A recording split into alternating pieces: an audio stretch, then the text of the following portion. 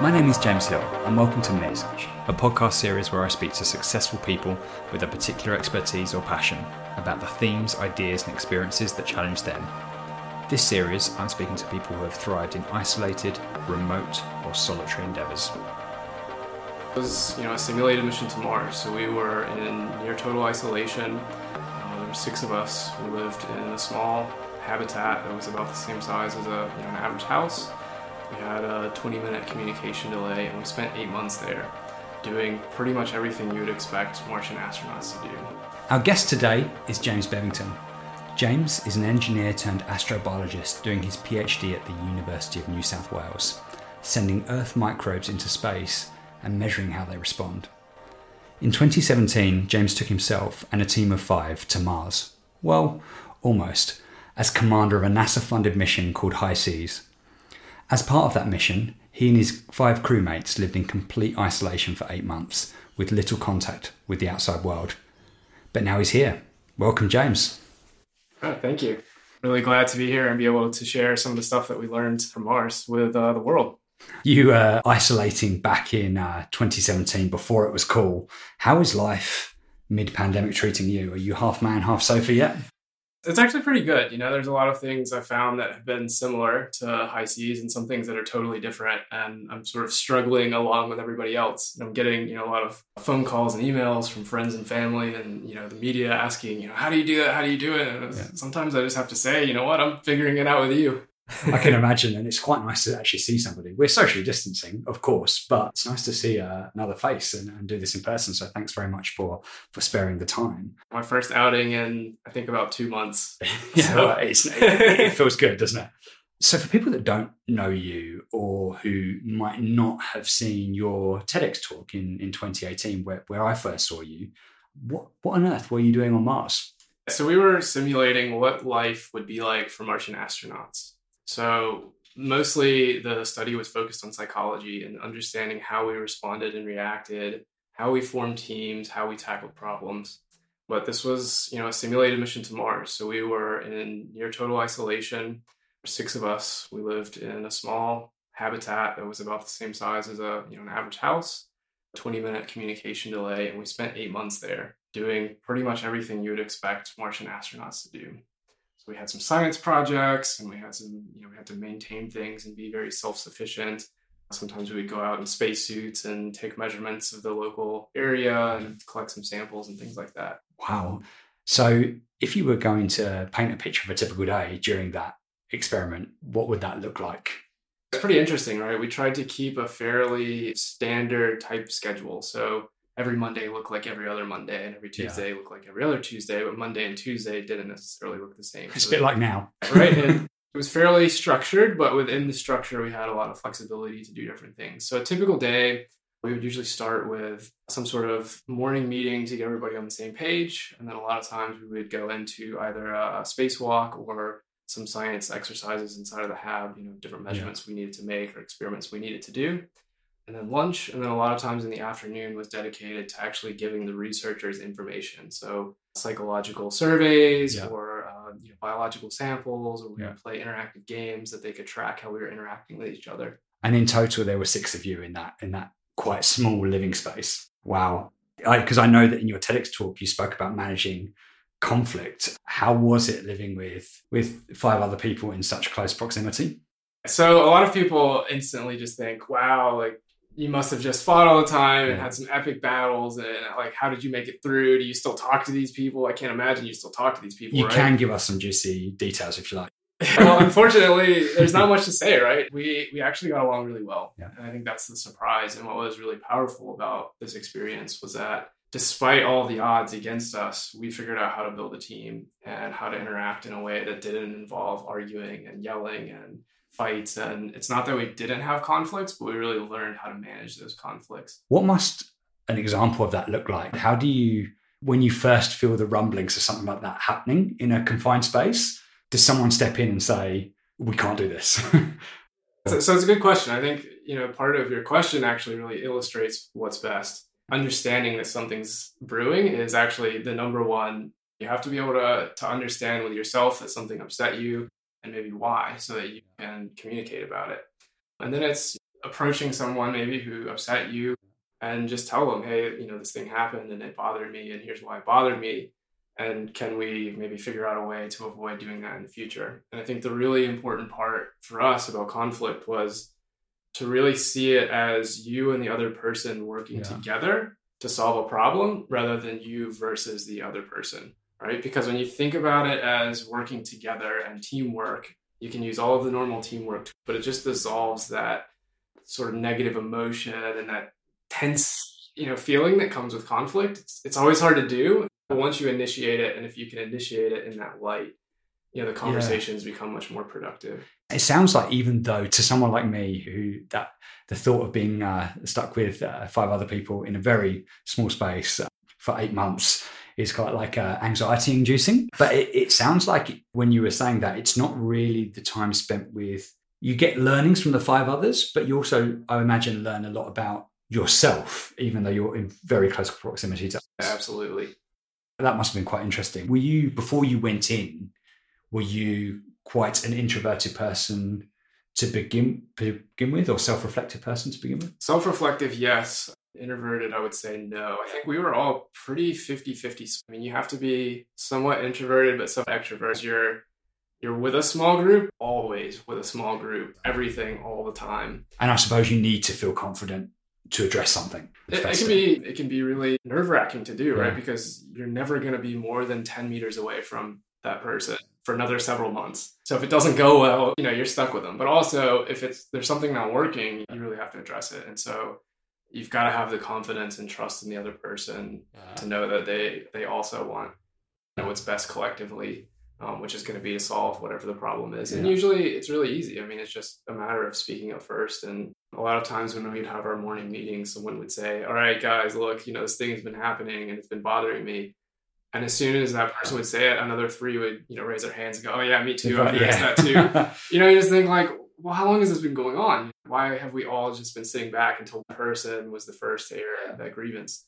And so I think that was a really important lesson to learn. How about the jobs you were actually doing? If something went wrong with one of the tasks, was that a source, like a failure in task, was that a source of annoyance or frustration? I think it was, just like it always is, it's an opportunity to learn. And it was usually us learning together. And one of the most important things that we did was debrief. So I think that's really, really important. It's like the most underutilized tool. And I use it now for everything. Anytime I get a chance, I try to debrief things. And it's just because, we've all heard the phrase, fail faster. But that only works if you learn from your mistakes. Exactly. And or I guess learn from your successes as well. Also. And so, the debrief did so many different things that were extremely advantageous. And one of them was learning from the mistakes and really, helping to do better in the future. But it also sort of set an expectation for the team that we were going to improve and that our goal was to improve. And so that really set this trajectory for the team to just continue improving all the way through the mission. I mean, even the last spacewalk that we did, we were never going to do another one. The crew was really upset we weren't going to debrief because they're like, yeah, we have to learn what we did wrong and right on this. Just like, guys, we're never going to do another one. It doesn't matter. But that shows the attitude that they had, that they wanted to continually improve. And the other thing that it does in a debrief is it's always really easy to point at, one person that dropped the ball. But when you have that debrief, you have those conversations and you understand pretty quickly that actually the team usually dropped the ball. And I think there's an excellent example from NASA. So NASA actually keeps a database of all of their debriefs. So if they have a mission failure or something, they'll publish all of the recommendations. And it's like when you phone up somewhere, it says your call's been recorded for training purposes. Basically. But it's cool. It's publicly available. You can Google it and you can find it and you can actually see all of the mistakes that they've made. And so there's this example of a mission that failed because of a units conversion, right? So one team was measuring in feet and the other team was like doing calculations. Which can... Right. And so they miscalculated the trajectory to get to Mars and they lost the spacecraft over it. Wow. So it's really easy to point at the one person that wrote the software and go, well, why didn't you just multiply by 3? What are you doing? But actually in the debrief, it came out that there was something like, I think it was 18 different failure points. Usually they're 16 or 18. Wow. Right. But it was all the way up the chain and then all the way down on the other side. Right. And so when you debrief, you understand, wait, this failure didn't happen because one person didn't write the right code. there was multiple failure points there. And so it sounds like it's just, whether you're on Mars or if you're on planet Earth, it sounds like communication is still always going to be key. Absolutely. So you and your team found yourself on the side of a volcano in Hawaii. You must have felt similar to how people feel during this pandemic, a sense of like disconnection from each other. How did that impact you? It was pretty interesting. In the HAB, we didn't really have good communication outside.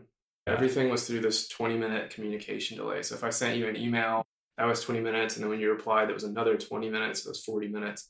And you can't have like a Skype call or Zoom or anything. So no like walking, none of the travesties that we're seeing at the moment, like people walking to the shower. None of that. On a Zoom call. It was just nothing live, right? It was just email. And so what ends up happening is you're forced to build your social support network inside. What's really different out here is that we have Skype and we have Zoom on the phone, right? And so you see now everyone is having more phone calls with family and friends outside. And that's been very true for me, right? Rather than rely on my very small network at home of just two others and one's usually gone, calling my family and calling my friends and things like that outside of my network. Or it's outside of my sort of physical, network. So in a lot of ways, it's the exact opposite, right? And I'm kind of learning that along with everybody else. What did you miss the most? Or from? Access to information, I think, was the biggest one. Yeah, because you didn't even Google. We couldn't, I couldn't just, if I had a problem, I couldn't just Google it. I had to send an email to someone and ask them to Google it for me and hope that they knew what I was talking about and could provide useful information. Sometimes they could, and sometimes it was just too much, So I think to me, that was probably the biggest thing I missed, was gone. And I suppose what we've had here, or what you had on your mission, was the certainty that it was 8 months long. You didn't have a countdown clock, did you? You didn't tear off the dates. A couple of crew members had a calendar and they would sort of mark off or count down. That would make the long days feel really long. I didn't do it. For me, it didn't really matter. I mean, I sort of knew. Yeah, you're right. There was that certainty in, it comes to an end on this day and, that's the end of the mission and we walk out and go back to normal life. Oh, wow. Here, obviously, we don't really know, and it's country dependent. Well, exactly. It's the uncertainty, I think, that causes some of that anxiety. Knowing that I was going to go on a mission for 8 months causes some anxiety as well. I thought of a question when you were speaking about when living in close proximity, and I was like, sometimes you must have wished you could have just got up and gone outside. Not being able to leave that small space very easily. How did that affect you? Definitely, there were some times where we thought, man, if I could just go have a walk, blow off some steam or something, or just even be outside. It's a nice day out and we're stuck in. But actually, the inside outside thing surprised me because you could easily go a couple of weeks and not go outside and it didn't bother you. And I was really surprised by that. Would it bother you here now? Or a little bit. I mean, but I try to, go out in my yard or maybe in the front and get a bit of sun. At least you don't have to spend 30 minutes putting on a suit at that time. Right. Yeah, I don't have to ask permission. It's a lot easier. Oh, yeah, you had to ask permission to live. Yeah, absolutely. We had to have a plan of action. It had to be approved. So we had to have, safety measures in place. And usually there was a reason. It wasn't, we feel like going out. We were going to go make a scientific measurement or do some maintenance or something. Sometimes we would spread those a little bit, make something that could have been done in one outing too. Knowing that it would probably help with the mood a bit, but we tried not to do that as much as possible. We might fudge it a touch on the edge, but we did always have to have some sort of... As long as mission control didn't know. But we had to convince them, right? So there had to be a little bit of merit. Oh, so you had to justify why you were going to leave. You had to say it was for... Yeah, usually. They didn't question us frequently, but we sent them good documentation. So there was basically a form that we had to fill out and provide adequate. If we didn't have the right information or it wasn't sort of high enough quality, they would usually send it back and go, well, what is the plan here? Or why are you doing this? Or, so it had to be pretty legitimate kind of plan. But, there's a lot of burden to go outside in the spacesuit and everything. And so I found that about twice a week for the crew was enough. All right. Some people wanted to go a little bit more, some people a little less. Was it your call as to when people could go out as a commander? Not really. I mean, I ran a pretty flat structure. So I pretty much let people do their own thing, and I would let them submit the documentation. So if, two people wanted to go out to do a thing that was related to their, personal projects or their, area of expertise, I didn't question that. I let them communicate with mission support. And if mission support said it was good, then I was fine with it. Wow. Yeah. Because it just made me think, as a commander or a leader at that time, were there any particularly challenging things about being the leader in that environment? Sometimes, I mean, there were a lot of times that I had to implement a policy that I didn't necessarily personally agree with, Okay. or things like that. There's, I can think of one or two spacewalks where the conditions I felt like were a bit too dangerous. And it was one of those where it was like, left to my own devices, I would probably make the decision to go out. But given that it's a team thing, Affecting others, sort of responsible for everyone's safety, I think they'd probably be okay, but I don't want to take the risk as the kind of leader, right? Yeah. So I had to be the bad guy and go, yeah, we can't do that. Like, it's too much risk. And that was always tough, right? Because you have to manage that at so many different levels, right? It is, at the end of the day, it's kind of a work decision, right? But you live with people, they're your best friends, their social network, right? And so it really mixes pretty quickly, right? So if you upset someone in your work life, and you also have to eat dinner with them, and then watch a movie with them later, like you really have to manage that. Wow. Do you find it frustrating at all not being able to be as impromptu? Like not being able to necessarily go for a long shower after a hard day, or play a game when you wanted to, or something like that? Did you find that hard? Yeah, you get used to it. Yeah. And in the end, it means that you appreciate those things so much more. Like, you don't really appreciate a shower that much right now. But if you only get to take one a week, all of a sudden it's something you really look forward to, and you do it. You're just like, oh man, this is so excellent. I love this shower. Which is good when you only get 8 minutes of shower per week. Like, was that the hardest thing to ration? Water. For me, it wasn't. What was? Man, I don't even know. I guess I'm such a low kind of consumer anyways. I mean, I live out of a suitcase and I move continent to continent every 9 months. So this was a pretty normal situation for me. Like, the media hated me, right? They would send a question and ask, how is it to live with so little? I'm like, are you kidding? We have so much stuff. I've been trying to get rid of stuff. I'm like, that's not really the answer that's going to connect with people. Can you tell us something? And they're like, no, just ask somebody else. So for me, it was like pretty natural, normal way of life. Usually conserved extra shower time so that we would be able to do a hab load of laundry at the end. Okay. So usually I would only use about 4 minutes of shower per week. With all of this planning, though, you must be a fantastic... Do any of your mates ever ask you to book the holidays? You must be a great scenario planner.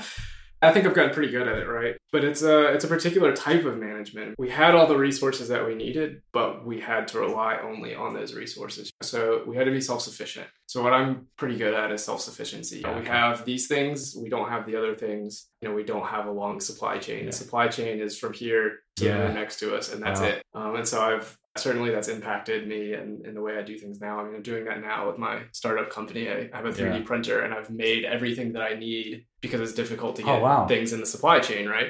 That's incredible. So very much sort of plays into my daily life now.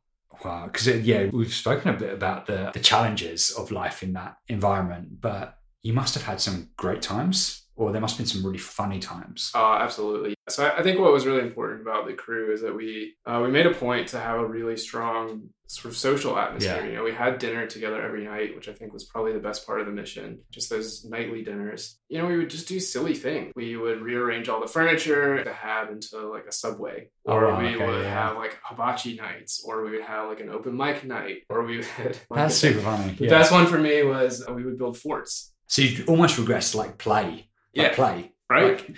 Were people watching? Did you have cameras on? No, so people couldn't see. No, but we had surveys, right? So we would self-report, kind of what we had done that day. But you think we basically lived in a tent anyways, and then we would make a tent inside of a tent.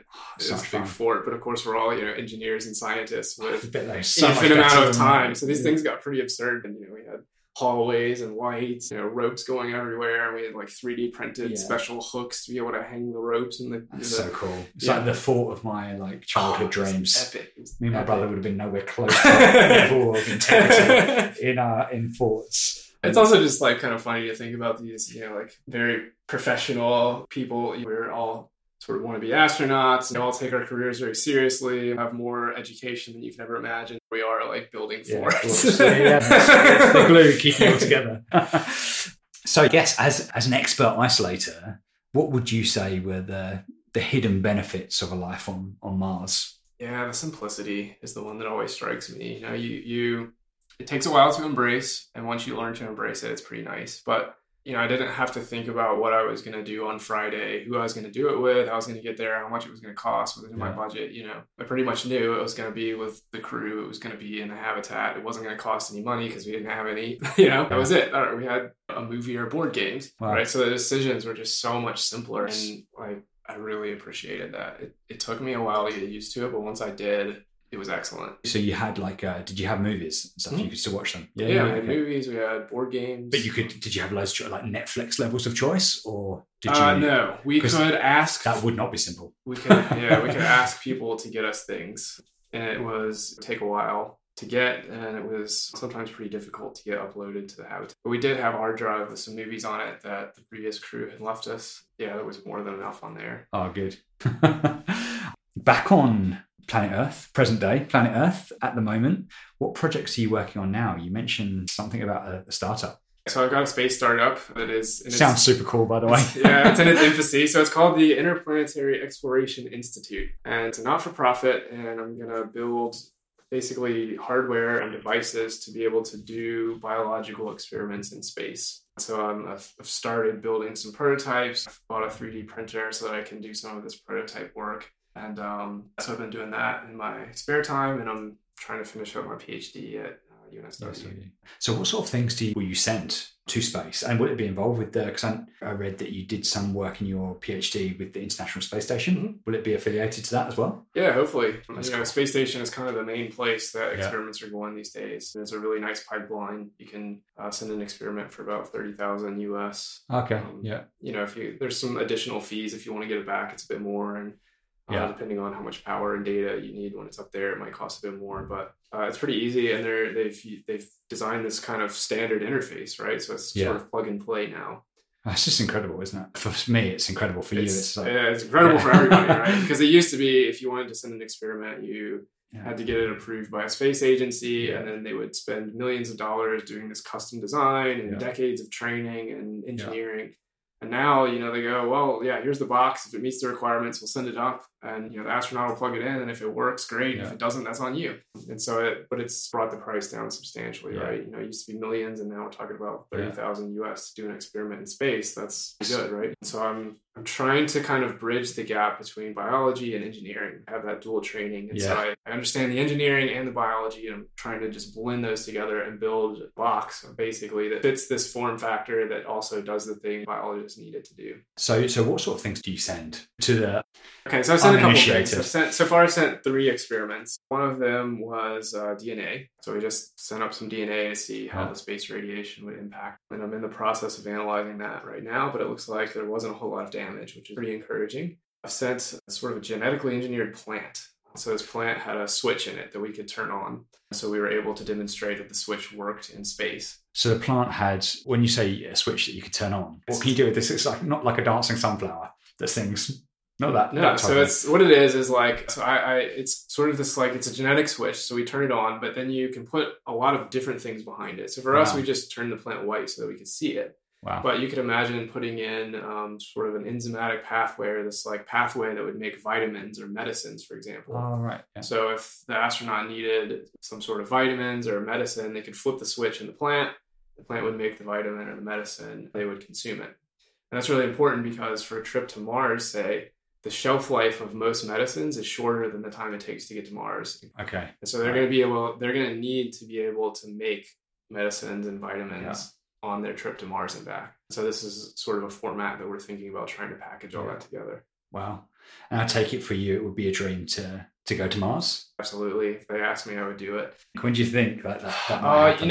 It comes down to us deciding that that's what we want to do. There's not any major showstopper technologies. There's still a lot of work that has to be done, but it's really a matter of us deciding that that's what we want to spend our money on. And when we do that, we'll go to Mars. And until we, as long as we don't do that, we won't, right?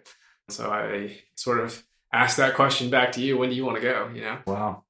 I don't know. It makes me nervous. It makes you excited. It makes me nervous thinking about it. But I take it you'll be front of the line. You don't have to go. I'd love to watch your adventures when you do. So what's next for you? Post-lockdown now, how are you going to celebrate the end of, or the potential end of social distancing? Yeah, good question. I would love to be able to go into the city and go to a pub and have a beer. Have people around me again, it's such a normal thing, but when you haven't done it for so long, you start to think, man, that's it would have been my absolute choice as well. If you'd asked me the same question, I would have said the same thing. Oh, we might have to go for beers. Well, let's do that. Once things open back up. Well, James, thank you so much for spending some time with us. It's been an absolute pleasure speaking to you and hearing from your experience. But thank you for joining. No, thanks for having me. It's always an honor to be able to talk about the experiment that we did and sort of communicate with the world about the lessons that we learned, and hopefully it helps some people. I'm sure it will. Thanks very much. Thank you.